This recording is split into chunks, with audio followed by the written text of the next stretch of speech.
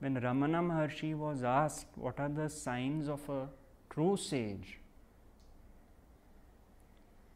he said, the degree of peace you feel in their presence and the sense of respect you feel for them. The rest is projections, self-image, self-worth. The sage is not there to give you all that. He is there to give you a taste of the self, which is the absence of everything else. That is why the masters emphasize on this point. That is what I felt when I went to my teacher for 12 years.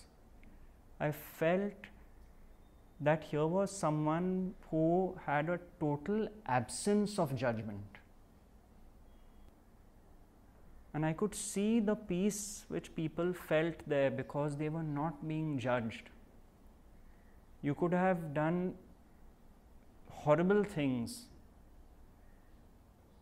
but he had the full understanding that those who presented themselves before him